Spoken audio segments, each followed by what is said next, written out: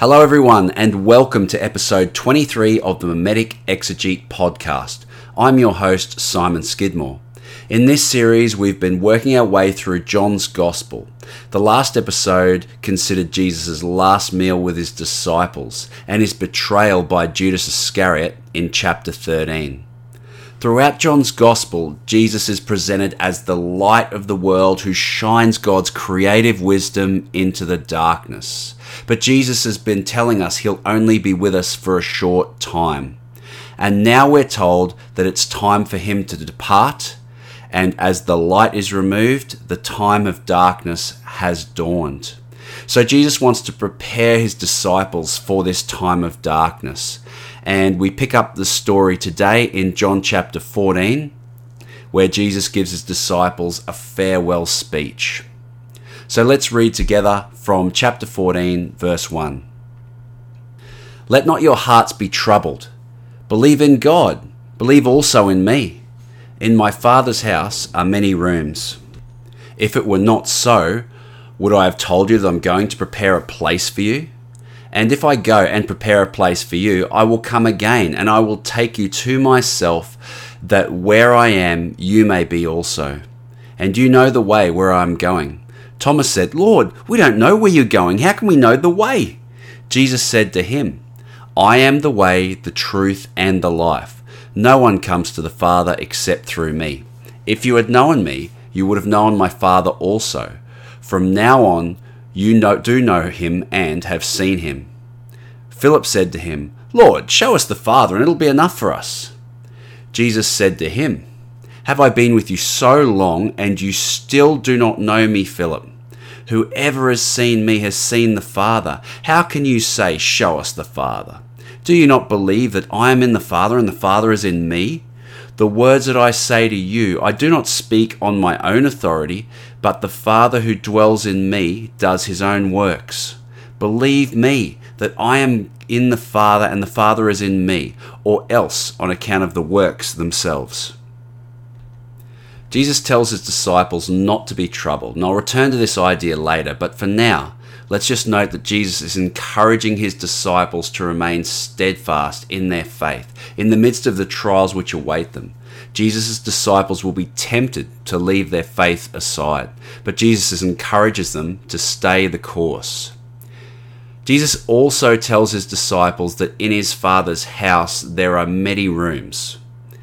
What is Jesus saying here? Is he telling the disciples that they'll live in a big mansion together, each of them in their own rooms? Because of course this is their vision. They want to rule the world. They want to be rich and powerful. Of course they're envisaging a big mansion with rooms that they're all going to dwell in. Will they have their own personal ensuite? Unfortunately, the English translation of these verses tends to support these sentiments. But the word translated rooms in verse 2 is probably better translated as a dwelling place. We've seen this idea of where Jesus dwells throughout John's Gospel. In the first chapter, when John's disciples ask Jesus where he is dwelling, Jesus replies, Come and see. We saw in chapter 4 of John's Gospel that Jesus dwells with the poor and marginalized, and those who the prevailing social political order has cast out. We saw him stay with the Samaritans in the village, and he dwelt with them.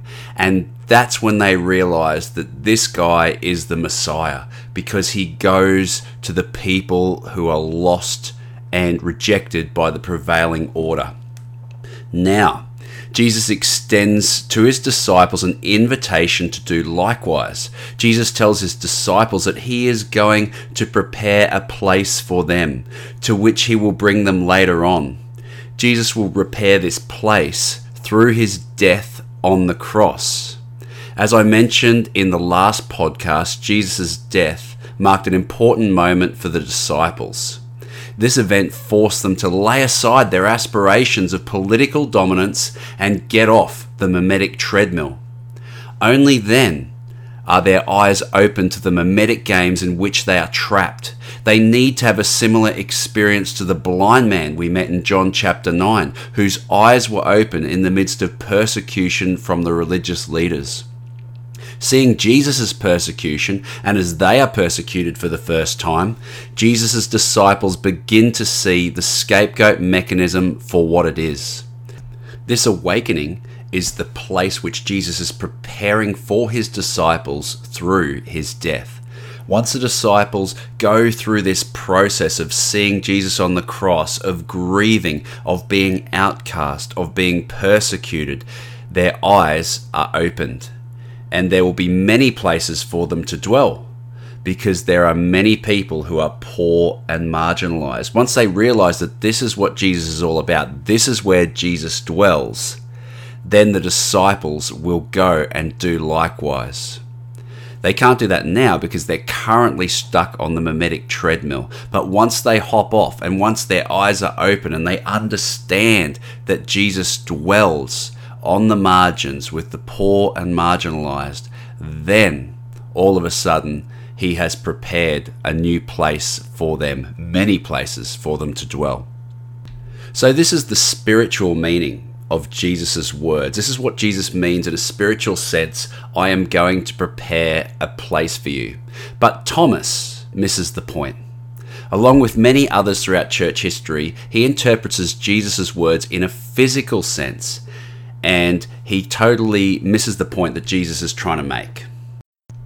Jesus tells Thomas that he is the way, the truth, and the life. And I think what's going on here is Hebrew parallelism. Jesus is not saying, I am three different things. I am the way, the truth, and the life. But he's actually describing one reality viewed from three different angles. When Jesus says he's the way, the truth, and the life, it's more like saying he's the true living way. He is the way of truth, which exposes the lie of mimetic rivalry. And that way, that truth, leads to true life. That is the life of the Messianic age. Jesus also uses this exclusive sounding claim. No one comes to the Father except through me. And while this comment has been interpreted in various ways throughout history, I want to look at this statement from a mimetic perspective. If they want to experience God, the disciples must imitate Jesus by laying aside their aspirations of political power and domination. They must step off the mimetic treadmill. This active imitation is what Jesus means when he calls himself the true living way, which will lead the disciples to experience God's presence. But at this stage, the disciples just simply cannot grasp this truth because they are blinded by mimetic processes. For this reason, they do not realize that they have been seeing God's character displayed in the person of Jesus all along. Philip demonstrates this ignorance when he asks Jesus to show him the Father. And Jesus tells him that God is in him, that Jesus himself is one with the Father. You see, the disciples think that they have to strain and strive to reach God's presence. But God has been among them all this time. They were just too blind to see it. They thought that they had to be monastic, they had to go up on a mountain, they had to pray and fast and read and seek and flagellate themselves so that they could experience God's presence. But the irony of it is that all the time God was dwelling in their midst and they never knew it. Jesus directs his disciples to the signs which he has performed in the hope that they'll realize that these signs testify to Jesus' intimate relationship with God the Father. But the disciples still seem unable to realize what's going on. Let's read on now from verse 12. Truly, truly, I say to you, whoever believes in me will also do the works that I do, and greater works than these he will do, because I am going to the Father. Whatever you ask in my name, this I will do, that the Father may be glorified in the Son. If you ask anything in my name, I will do it. If you love me, you will keep my commandments, and I will ask the Father, and he will give you another helper to be with you forever. That is, the Spirit of truth, whom the world cannot receive because it neither knows him nor sees him. You know him, for he dwells with you and will be in you. I will not leave you as orphans. I will come to you. Yet a little while, and the world will see me no more. But you will see me, because I live, and you will live also. In that day you will know that I am in my Father, and you in me, and I in you. Whoever has my commandments and keeps them, he it is who loves me. And he who loves me will be loved by my Father, and I will love him and manifest myself to him. Judas, not Iscariot but the other one, said to him, Lord, how is it that you will manifest yourself to us and not to the rest of the world? Jesus answered, If anyone loves me, he will keep my word, and my Father will love him, and he will come to me and make our home with him. Whoever does not love me does not keep my words, and the word that you hear is not mine, but the Father's who sent me. These things I have spoken to you while I am still with you, but the Helper, the Holy Spirit, whom the Father will send in my name, he will teach you all things, and bring to your remembrance all that I have said to you. Peace I leave with you, my peace I give to you. Not as the world gives, do I give to you. Let not your hearts be troubled, neither let them be afraid. You have heard me say to you, I am going away, and I will come to you. If you loved me, you would have rejoiced, because I am going to the Father, for the Father is greater than I. And now I have told you before it happens, so that when it takes place, you may believe. I will no longer talk much with you, for the ruler of this world is coming. He has no claim on me, but I do as the Father has commanded me, so that the world may know that I love the Father. Arise, let us go from here. So Jesus promises disciples that even though he is leaving them, God will empower them to continue in their faith, doing even greater works than they saw Jesus do. This is yet another example of Jesus resisting the temptation to find his identity in the kudos and respect he receives from his disciples. The guru often speaks in riddles and mysterious language so that their students never truly understand, yet remain in awe of their teacher. In this way, the students remain perpetually dependent on their guru, and they never reach a point of maturity when they can graduate and embark on their own journey. This allows the guru to retain their students, which feed their identity as a spiritual expert. But Jesus does not succumb to this temptation. Jesus tells his disciples that they have seen God for themselves and that they no longer require his teaching. He encourages them to embark on their journeys by assuring them that God will empower them along the way, equipping them with whatever they need. At the moment, his disciples are afraid, they're scared, they're daunted. They don't know what they're going to do. They can't imagine how they're going to survive without Jesus' teaching. And this is why Jesus says, don't worry. The Spirit of truth, this Holy Spirit, will guide you and empower you. By doing this, Jesus says, the Father is glorified. That is, when the disciples imitate Jesus, they continue his work and God's true nature is being revealed through them, just as it was through Jesus. Although they may feel that they have been abandoned, Jesus assures them that they are not alone. When they feel lost and helpless, they can trust that God will guide them home through the Spirit of truth. The Spirit of truth is the opposite of the lie. The Spirit of truth exposes the lie of mimetic rivalry. This Spirit teaches the disciples everything they need to know and reminds them of Jesus' teaching and comforts and guides them after Jesus' departure. In short, the Spirit of truth replaces Jesus as the disciples' teacher. They've graduated from his tutelage, and now their guidance will be this Spirit of truth, this Spirit of wisdom. The very real danger following Jesus' departure is that his disciples will seek to replace him with another spiritual guru. But Jesus cannot be replaced because according to John, he is this unique Son of God. Everyone else is entangled in mimetic rivalry. We've seen this play out in the other teachers of Jesus' day.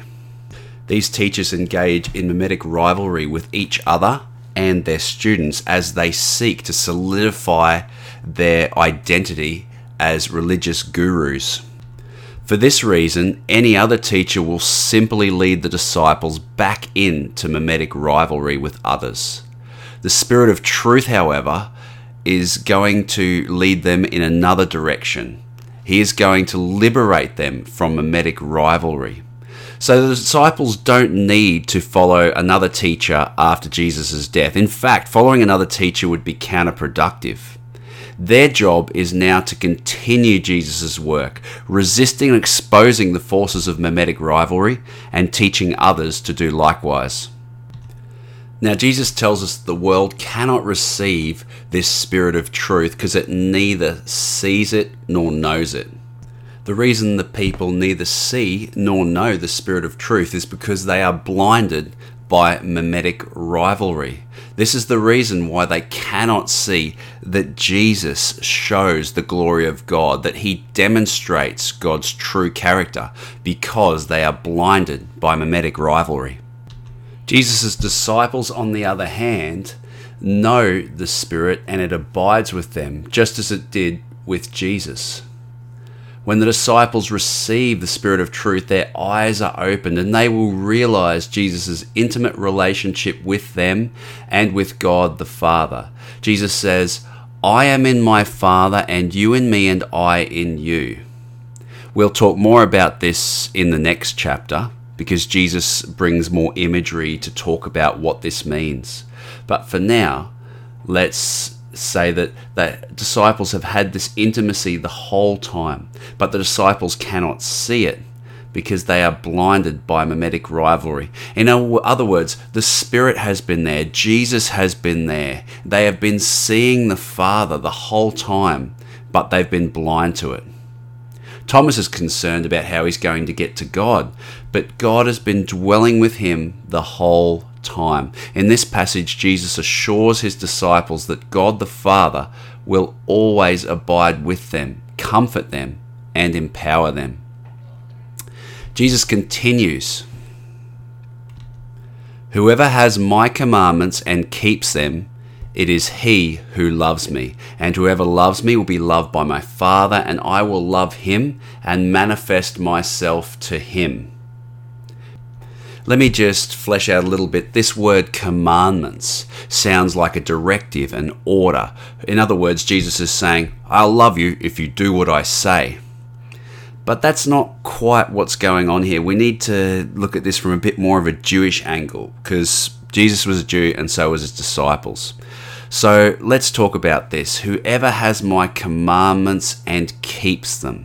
It's like saying whoever follows the guidelines that I have laid down for you. Commandments in the Jewish tradition are God's wisdom by which you walk in. You keep them, you guard them diligently. And these commandments make you healthy, wealthy, and wise. They're rules, laws by which to live by. And that's what Jesus is saying here. Whoever has my commandments and keeps them diligently, that is how I'll know that they love me. And he who loves me will be loved by my Father, and I will love them and manifest myself to him. In other words, Jesus will manifest himself in the sense that they will experience God if they walk diligently in Jesus' commandments. In other words, Jesus is saying, follow me, and that is how you will experience God. This is what he means when he says, I am the true living way.